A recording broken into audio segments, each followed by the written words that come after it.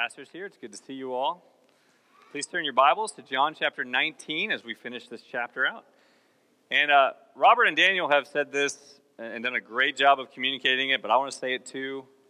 I'm glad the kids are in here. Now, you may not be, but I'm glad your kids are in here, and they are not going to distract me at all. So do not feel bad if they go crazy, if you have to get up. Not a problem at all. So glad they're with us. And today, as I said, we're going to be finishing John chapter 19 as we continue our series, our mini-series, our final one in John, The Savior Who Succeeds. Now, most of you know that I came to faith in Christ as an adult. And before I go any further with that, I just want to say for those of you who were saved as children, I envy you, and I would trade my testimony any day for that. But one of the silver linings about getting saved as an adult is you can remember distinctly a time when you were a pagan as an adult, and then after the transforming work of Jesus Christ to save you. And I bring up one example that I'm ashamed to bring up, to be honest with you. Before I was saved, age 21, I thought abortion was a valid option for an unplanned pregnancy, to get out of responsibility. Thankfully, I was never in a position to carry it out. But I truly thought it was okay. And I mention that because almost from one day to the next, after Jesus Christ transformed me through the gospel, through his power, I thought it was the most horrible, wretched thing ever. And I couldn't even believe I once thought it was okay. That's how real that transforming power was in my life. And I'm sure all of you who are Christ followers can come up here and share an example like that as well. And I mention that as we look at our title. It's actually above me now. Our title for today's sermon, Transformed by the Cross. We have this unique opportunity in between the crucifixion of Jesus Christ and his resurrection to see the effects the cross had on some people, on some of his followers. But before we get there, let's look at this great passage from Philippians 2. We've seen it so many times, it never gets old. And in it is a clear implication that the transforming work of Christ should have an effect, a lasting effect on all those of us who are his people. Let's read this great hymn that Paul gives us. He says, "Let each one of you look not only to his own interest, but also to the interest of others. Have this mind among yourselves, which is yours in Christ Jesus." And here it is, "Who though he was in the form of God, did not count equality with God a thing to be grasped, but he emptied himself by taking the form of a servant and being born in the likeness of men. And being found in human form, he humbled himself by becoming obedient to the point of death, even death on a cross." Right there, the description of what he endured has with it that clear implication when it comes to us putting more interest in the things of others and not ourselves. So there we see it. And here is our big idea for today's passage. In between his death and resurrection, John recalls two powerfully inspiring responses to the crucifixion of Jesus Christ. And you'll see the first one I've called traumatic experience. All right, and really we're looking at two stories: the piercing of Jesus' side and Jesus' burial by two of the members of the Sanhedrin who were his disciples. You know these stories well. But this first one is the traumatic experience that John himself had as an eyewitness at the foot of the cross. And if I were to ask you, can you think of a time in your life when you saw something incredibly traumatic that you wish you could unsee but can't? Now, obviously, John does not wish to unsee what he saw. He wouldn't be able to share it with us today. But when I asked myself that question, I thought instantly, as a fourth, fifth, maybe even a third grader, riding home on the afternoon bus, very long bus ride, on Broward Boulevard, heading east to Fort Lauderdale, where I lived, where I grew up, and there was a traffic jam. And by the time our bus got up to the accident that was causing the traffic jam, I'll never forget seeing a woman sitting down by her car with blood running down her face and the top of her yellow blouse stained red. I'll never forget that. It was something that haunted me even as a young child. And I use that to illustrate what for John must have been such an incredible experience, to be at the foot of the cross, the only disciple we know of the 11, the only one we know that was at the foot of the cross, as Robert taught and showed us last week, and seeing all that happened, all that transpired, including the piercing of his side, which we'll see here in a moment. In fact, join me as we pick up the text in verse 31 of John 19. Since it was the day of preparation, and so that the bodies would not remain on the cross on the Sabbath, for that Sabbath was a high day, the Jews asked Pilate that their legs might be broken and that they might be taken away. So the soldiers came and broke the legs of the first and of the other who had been crucified with him. But when they came to Jesus and saw that he was already dead, they did not break his legs. But one of the soldiers pierced his side with a spear, and at once there came out blood and water. He who saw it has borne witness, his testimony is true, and he knows that he is telling the truth, that you also may believe. For these things took place that the scriptures might be fulfilled. Not one of his bones will be broken. And again, another scripture says, they will look on him whom they have pierced. And so as we see here, we're on the day of preparation of the Sabbath. Now, 2 weeks ago, it was the day of the preparation for Passover. So, John, which is it? Is it the Sabbath or it is Passover? And the answer is in the parenthetical, where it tells us that the Sabbath was a high day. We know what it's like when Christmas falls on a Sunday. Maybe that's a good thing for you or a bad thing. I don't know. But what's happened here is the Passover has fallen on a Saturday. That was not always the case.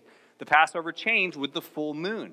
But every once in a while, the Passover fell on a Sabbath, which made it a very special Passover, as you can imagine, on the Sabbath itself. And that's what he's telling us. And so as a result, the Jews, this is the Sanhedrin, they go to Pilate and they want the bodies taken off so they wouldn't defile the land in accordance, again, with Deuteronomy 21. We've seen that before, right? And, the Jews, the Romans tried to do whatever they could to adhere and to help out the local religions, especially with the Jews. So Pilate was maybe not happy to do it, but he was going to do it. And as Robert taught us last week, the Romans didn't like to take the bodies off the cross typically. They wanted to leave them up there as a message, especially in the case of insurrection, that, hey, if you're going to come here and try that, this is your fate, right? In fact, they would leave the bodies on the cross for a very long time. I don't want to get into detail what that means. But here, the Jews asked for it, and the Jews would get it. So that leads now the soldiers to perform a certain practice that sometimes happened. It was called a crurere fragium. And what that was, it involved an iron mallet to break the legs of those being crucified. You can imagine it. Maybe you've seen it in a movie. If you haven't seen the movie Risen, I highly recommend it with Ralph Fiennes. Excellent movie that takes place and sees this as history. And it shows what that process looked like. And you can imagine it, right? If you're crucified, that standing on the piece of wood at your feet was the only thing that kept your chest cavity open so you could breathe. If you lost the ability to push off, you're going to suffocate. You're going to have asphyxiation. It's not going to be pleasant. And so that's what happens. So it speeds up the death process. And so as you can see, they do it to the first guy, they do it to the second guy, and then they get to the middle. There's Jesus, and he's already dead. But just to be sure, one of the soldiers decides to run him through with the spear. And here's this testimony, this account that John gives to us, this thing that was so traumatic, so powerful, along with all that he's already witnessed with the crucifixion, the blood and the water rushing out of Jesus' side. Now, friends, there's been a lot of ink spilt by doctors and theologians on what actually happened with the spear piercing, like what it actually pierced to have water and blood run out. But that's not important to John. What John is trying to communicate is that Jesus was a real human and he died a real death. Now, to us, we're like, yeah, we get that. But you have to put yourself back in John's world. And maybe you don't know this, but by John's day, in the later part of the first century, there was already a heretical cult that was influencing the church, that was having an effect, doceism. I'm not sure if you've ever heard of it before, but even the root of that word means it seems.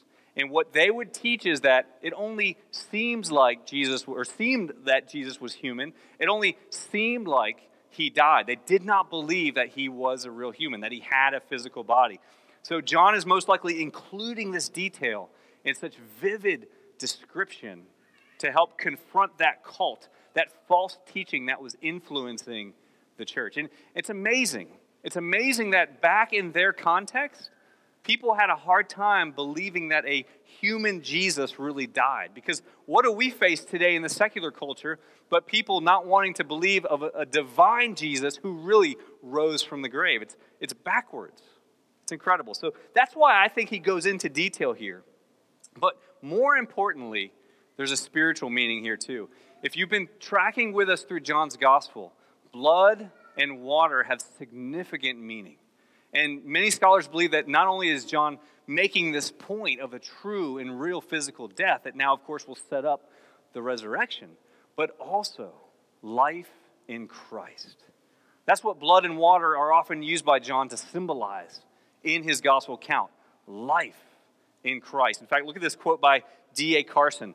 He says, "The blood of Jesus Christ, i.e. his sacrificial and redemptive death, is the basis for eternal life in the believer." And you see some references. "And purifies us from every sin, while water is symbolic of cleansing and the Spirit." So there's something else here that he's wanting to communicate and share with us in this experience as he gives us this eyewitness testimony. But he doesn't just want to give us his testimony. And by the way, look at how he words this in verse 35. I love this because John now enters into his own account. We see him do this. We'll see it, of course, at the end of chapter 20. And this is very similar grammatically in what we'll see at the end of verse 20, where he gives his purpose statement for the entire Gospel of John, that you and I would believe the gospel. And he's not just applying this to the piercing of the side, but all that we learned last week from Robert about the crucifixion, all of the scripture being fulfilled, both with the garments and also Jesus' thirst when he said, "It is finished." And now,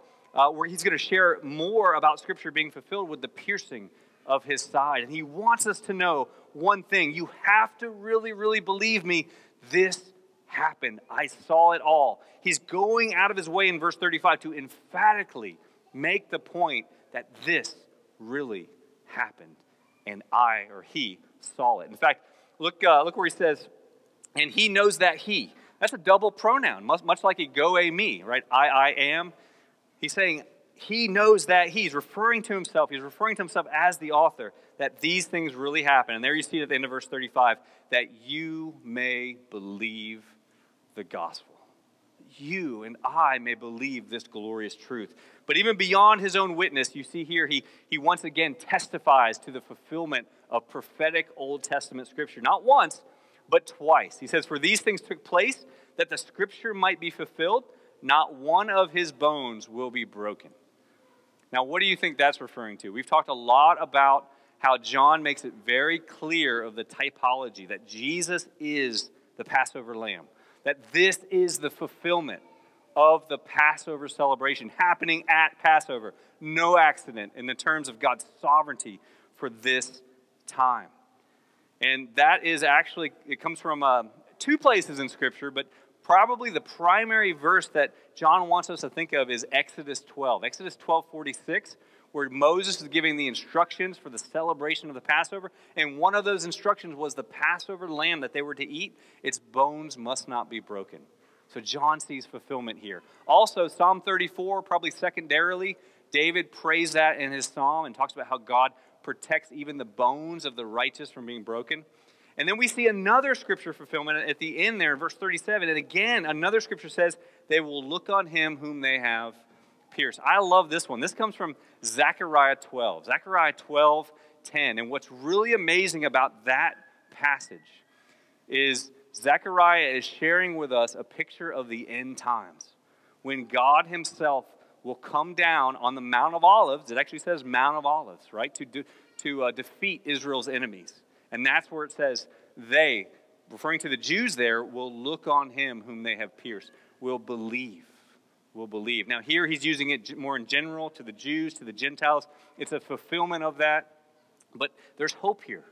There's hope here for the nation of Israel that one day, when Jesus returns, there will be a movement of faith among the Jewish people that we should also continue to pray for, along with all of the nation. So beautiful, beautiful account. Eyewitness testimony of John. And the cross, my friends, has changed him. Now, obviously, he's writing 60 years later this beautiful gospel. We know the cross changed him. But in that moment, if we could go back in time, standing there, the only disciple probably, male disciple, at the foot of the cross, watching his king die, watching his king pay for his sin, my sin, your sin, all the sin of God's children. What a beautiful example we have here. So in terms of application, here's another quick quote from D.A. Carson that I love that, again, captures the point of what John's trying to communicate here. The benefits that flow from the death of the Son are appropriated by faith, and the witness of the evangelist is giving to foster such faith. And that brings us to our first primary response. This passage, I believe, is calling us to make this same response of faith, to answer John's call and believe the gospel. And first and foremost, any of you who are listening to the sermon or are here today who don't know the Lord, first and foremost, it's for you. Salvific faith. And the word believe here is not talking about some mental assent, like, oh yeah, I believe that. It's referring to a life change of repentance and complete faith in the Savior. It's referring to finding buried treasure in a field and then hiding it again and going and selling everything you own to buy that field. That's the kind of belief and faith John is pointing us to here in the gospel. And in fact, he continues with this great eyewitness account at the beginning of his first letter. Look at this passage. He says, that which was from the beginning, which we have heard, which we have seen with our eyes, which we looked upon and have touched with our hands concerning the word of life. That's Jesus. The life was made manifest. And we have seen it and testified to it and proclaimed to you the eternal life which was with the Father and which was made manifest to us. That which we have seen and heard, we proclaim also to you, so that you too may have fellowship with us. And indeed, our fellowship is with the Father and with his Son, Jesus Christ. But the invitation to believe isn't just for lost people, friends. It's for each and every one of us who are already saved. John is inviting us and reminding us and making clear something we talk about all the time here at TCBR, that the gospel is for us who believe every day, not just the day of salvation. I don't know about you, but I need to remind myself of the gracious salvation of the Father in saving me through Christ. I need that every day. I need to meditate on it and remind myself of it to help keep me in Christ in that identity. Again, we don't lose our salvation, but we can forget our identity and fall into a world of hurt. We need the gospel every day as much as we did the day we were saved. And I believe John intends for us to hear that as well. And listen, this is about lasting encouragement, right? This has been a hard couple months, amen? For all of us. All of us have struggled. And we know our brothers and sisters around the world have as well. With all that's happening. I even got out at a rest stop in Georgia yesterday and breathed in some of the African dust. I mean, when's it going to end, right? When's it going to end? This has been a crazy year.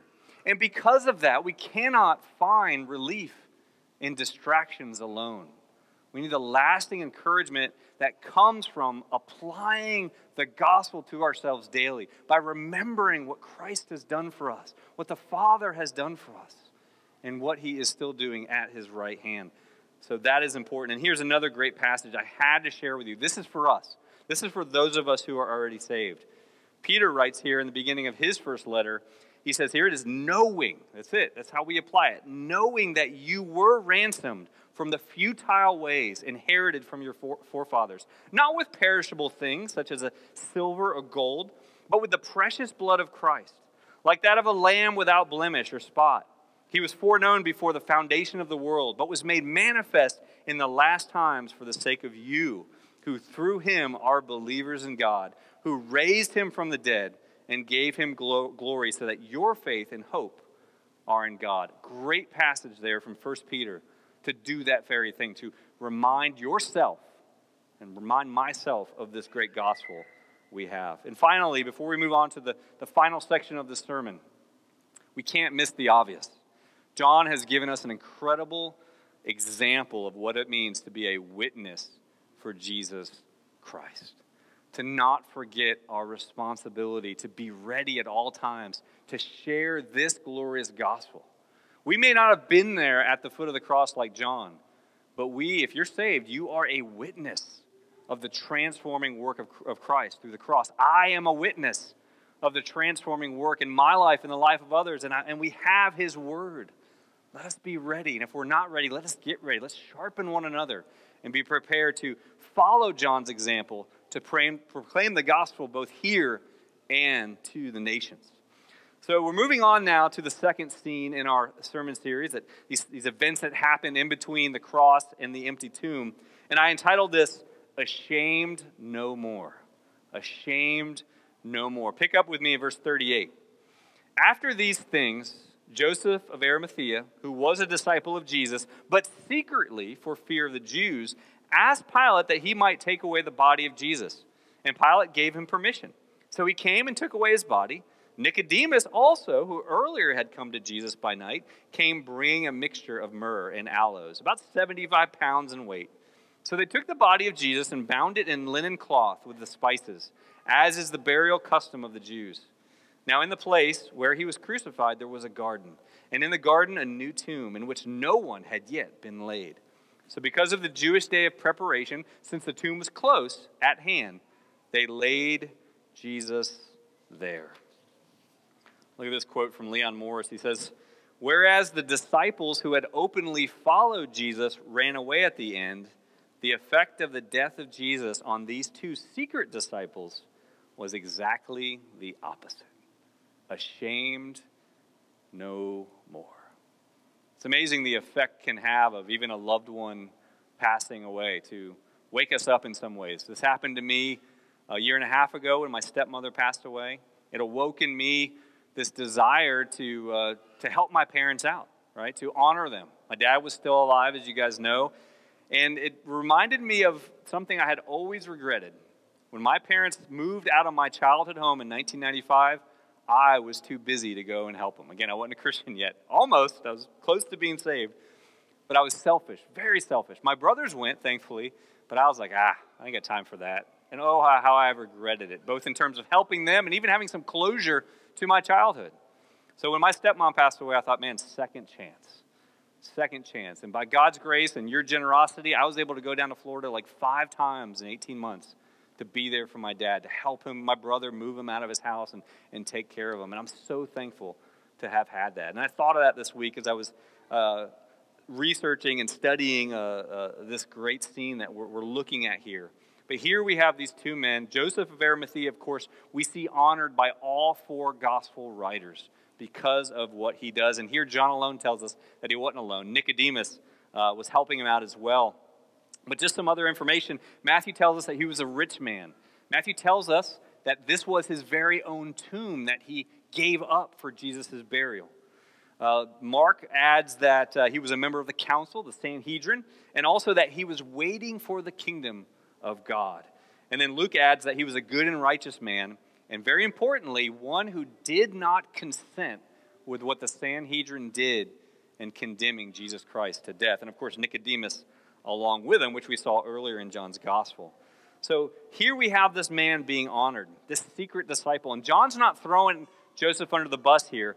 He's showing us what the cross has done to him. How the cross, the crucifixion of Christ, has changed this man, where now he throws caution to the wind. Before he was scared. He was afraid of what his colleagues would think. He may lose his seat at the council. Not anymore. Who cares at this point? I'm going to honor. Because I didn't honor him while he was alive, I'm going to honor him in death. And I'm going to show that with what we see here. He comes out of the darkness and into the light. One of John's themes that we've seen over and over and over. And of course, a council member is going to have better access to Pilate than one of the disciples. Now, Roman law taught that they would give a crucified individual to the family unless they were guilty of insurrection or sedition, which again is what Jesus was charged with. So the fact that Pilate breaks that law and gives up Jesus' body shows us once again that Pilate did not believe Jesus was guilty. So he gives him up. There's where we see Nicodemus come into the scene. Now look at this. We know about myrrh. We talk a lot about it at Christmas time, one of the 3 gifts. Myrrh was not that expensive, but 75 pounds of it really was expensive, and it was incredibly excessive. Incredibly excessive. The Egyptians used it in liquid form as the embalming agent when they would mummify the dead. The Jews used it in powder form along with the spices to hide the smell of rotting flesh. But 75 pounds is way too much. And what John is showing us, again, reminding us in terms of theme, but also these men's devotion for Christ, is that they are giving him a burial fit for a king. Only kings had that much myrrh and spices used in their burial. So beautiful to see that. And again, see these men's worship and adoration of their Savior, Jesus Christ. So they took him, they wrapped him. Again, burial custom of the Jews. They took that kind of thing very seriously. And then in verse 41, it says this, in the place, again, very important, the place where he was crucified, there was a garden. So here it is, the only place we see in the Gospels that the empty tomb, the tomb that he would be buried in and would eventually be empty, was in the same location as Golgotha, right? We get it here alone from John. Very significant. Now we find out a couple things here. One, they didn't have a lot of time. As you see in reading the text, it was almost time for the Sabbath. At sundown on Friday, the Sabbath begins, and with it Passover. They had to get this done quickly. So they were in a rush for time. They didn't want to look for somewhere else. The word garden there actually doesn't, when you and I think of it, you think of our garden in our front yard. That's not what it's referring to. It's actually referring to an orchard that you would find on an estate, a very large plot of land, right, that somebody owned. And again, we know this is Joseph's own tomb that he's giving up for this. And so they go there to place the body. And it's very significant. Think of the entire story of the Bible. Where did the fall happen? In a garden. Where was the price for that sin paid? In a garden. Personally, I believe same approximate location. We'll talk more about that as we get into Genesis, but I hold to John Salhammer's theory that Eden is the same land as the Promised Land. That piece of land, my friends, is so important. But nonetheless, we see the details here, and I want to take us now to a time of application and point out some things that are very, very important. Again, the first response with the witness, belief in the gospel. The second one, worship. That's the point of this. That's all I want you to see here. Look at the worship and devotion of these men. Look at the way Joseph leverages his position in the world, much like Esther, right, for such a time as this, to take care of Jesus in his death, to bury him. And we look at the gift, right? He's giving up lots of money. They both are. Giving up his own personal tomb, right? You see the care that goes into and the time it took for them to clean his body, to wrap it, to properly apply the spices. These men were showing their love and devotion, and no cost was too much. They were giving it all up. But I want to tell you something. There's another cost that we might miss in this story. Another cost. Do you guys remember 2 weeks ago why the other members of the Sanhedrin would not enter Pilate's home? Because they would have been defiled, and most scholars think the 7-day defilement, which meant they couldn't celebrate Passover. They couldn't celebrate the Feast of the Unleavened Bread all week. Any of you remember what the law teaches? It's found in Numbers 19. When a Jew touches a dead body, defiled for 7 days. These men were giving up the celebration of the Passover. And I guarantee you, friends, they didn't think anything of it. And what's so amazing about this passage, these two men were celebrating the Passover like no other Jew ever has or ever will. Because they, that night, that afternoon, spent time with the broken body of the Passover lamb. And no cost was too much. Take the money. Take my tomb. I could care less. I remember when I was in the Coast Guard, it seemed like every year I had duty on Thanksgiving, and I used to whine like a baby. These guys could think nothing of missing the Passover. And it was important to them. Don't miss that. It was incredibly important. And they were now defiled for 7 days. And who knows what happened to them? They may have been kicked out of the Sanhedrin. I don't think they cared at this point. The cross changed them. And they would worship their Savior. And they didn't understand. Maybe they didn't believe about the resurrection that was going to take place. But in this moment, these two men are worshiping. And John wants us to see that. Nicodemus, again, what does it say about Nicodemus? The one who came to him by night. What's John referring to there? Why did Nicodemus come by night back in John chapter 3? Because he was ashamed. He too was a secret disciple. Ashamed no more. These men came out into the light, out of the darkness, and they didn't care what happened, who found out, or how much trouble they would get into. And what a contrast they give us with the other Sanhedrin members a couple weeks ago. This verse came to mind as I meditated on this. I love it. We've seen it many times. It never gets old. Also, Romans 12:1. Paul says there, I appeal to you, therefore, brothers, by the mercies of God, to present your bodies as a living sacrifice, holy and acceptable to God, which is your spiritual worship. God wants that same devotion from us. And my friends, 10% or whatever you give, that's just the beginning. Total commitment, everything. Your life, your time, your resources, your love, and your devotion, much like these men demonstrate for us in this beautiful picture of this glorious burial of their Savior. Finally, I want to encourage us to pray. And we're going to pray here in a moment along these lines. But I want us to pray for three things tonight as we consider this. I want us to remember the missionaries downrange. Those men, women, and children who have, not just Americans, of all nationalities, who have left home and comfort to go and take the gospel to a foreign land. Because we know how much this coronavirus thing has affected us. I'm sure it's exponentially greater for them. I know of some missionaries who have been affected. I'm sure you do as well. The ones that you love, pray for, and have their picture on your refrigerator. Right? We want to pray for them. But we also want to pray for two things for ourselves. One, the courage, like John, like Nicodemus, like Joseph, to come out of the darkness and into the light and no longer be ashamed to proclaim the gospel to others. Or, secondly, to worship and claim the name of Jesus Christ regardless of what it costs us. Regardless of what it costs us. And we're going to pray here in a moment, but look at this final quote. And this comes from a pastor I do not know at a church I've never heard of, but I read his sermon online and it was great. And he had this quote and I loved it. This guy named Lee Becknell, Pastor Becknell. There is no such thing as a secret disciple. Either the secrecy will destroy the disciple or the disciple will destroy the secret. Let's destroy the secret if any remain. Pray with me as our worship team comes back up to close us out.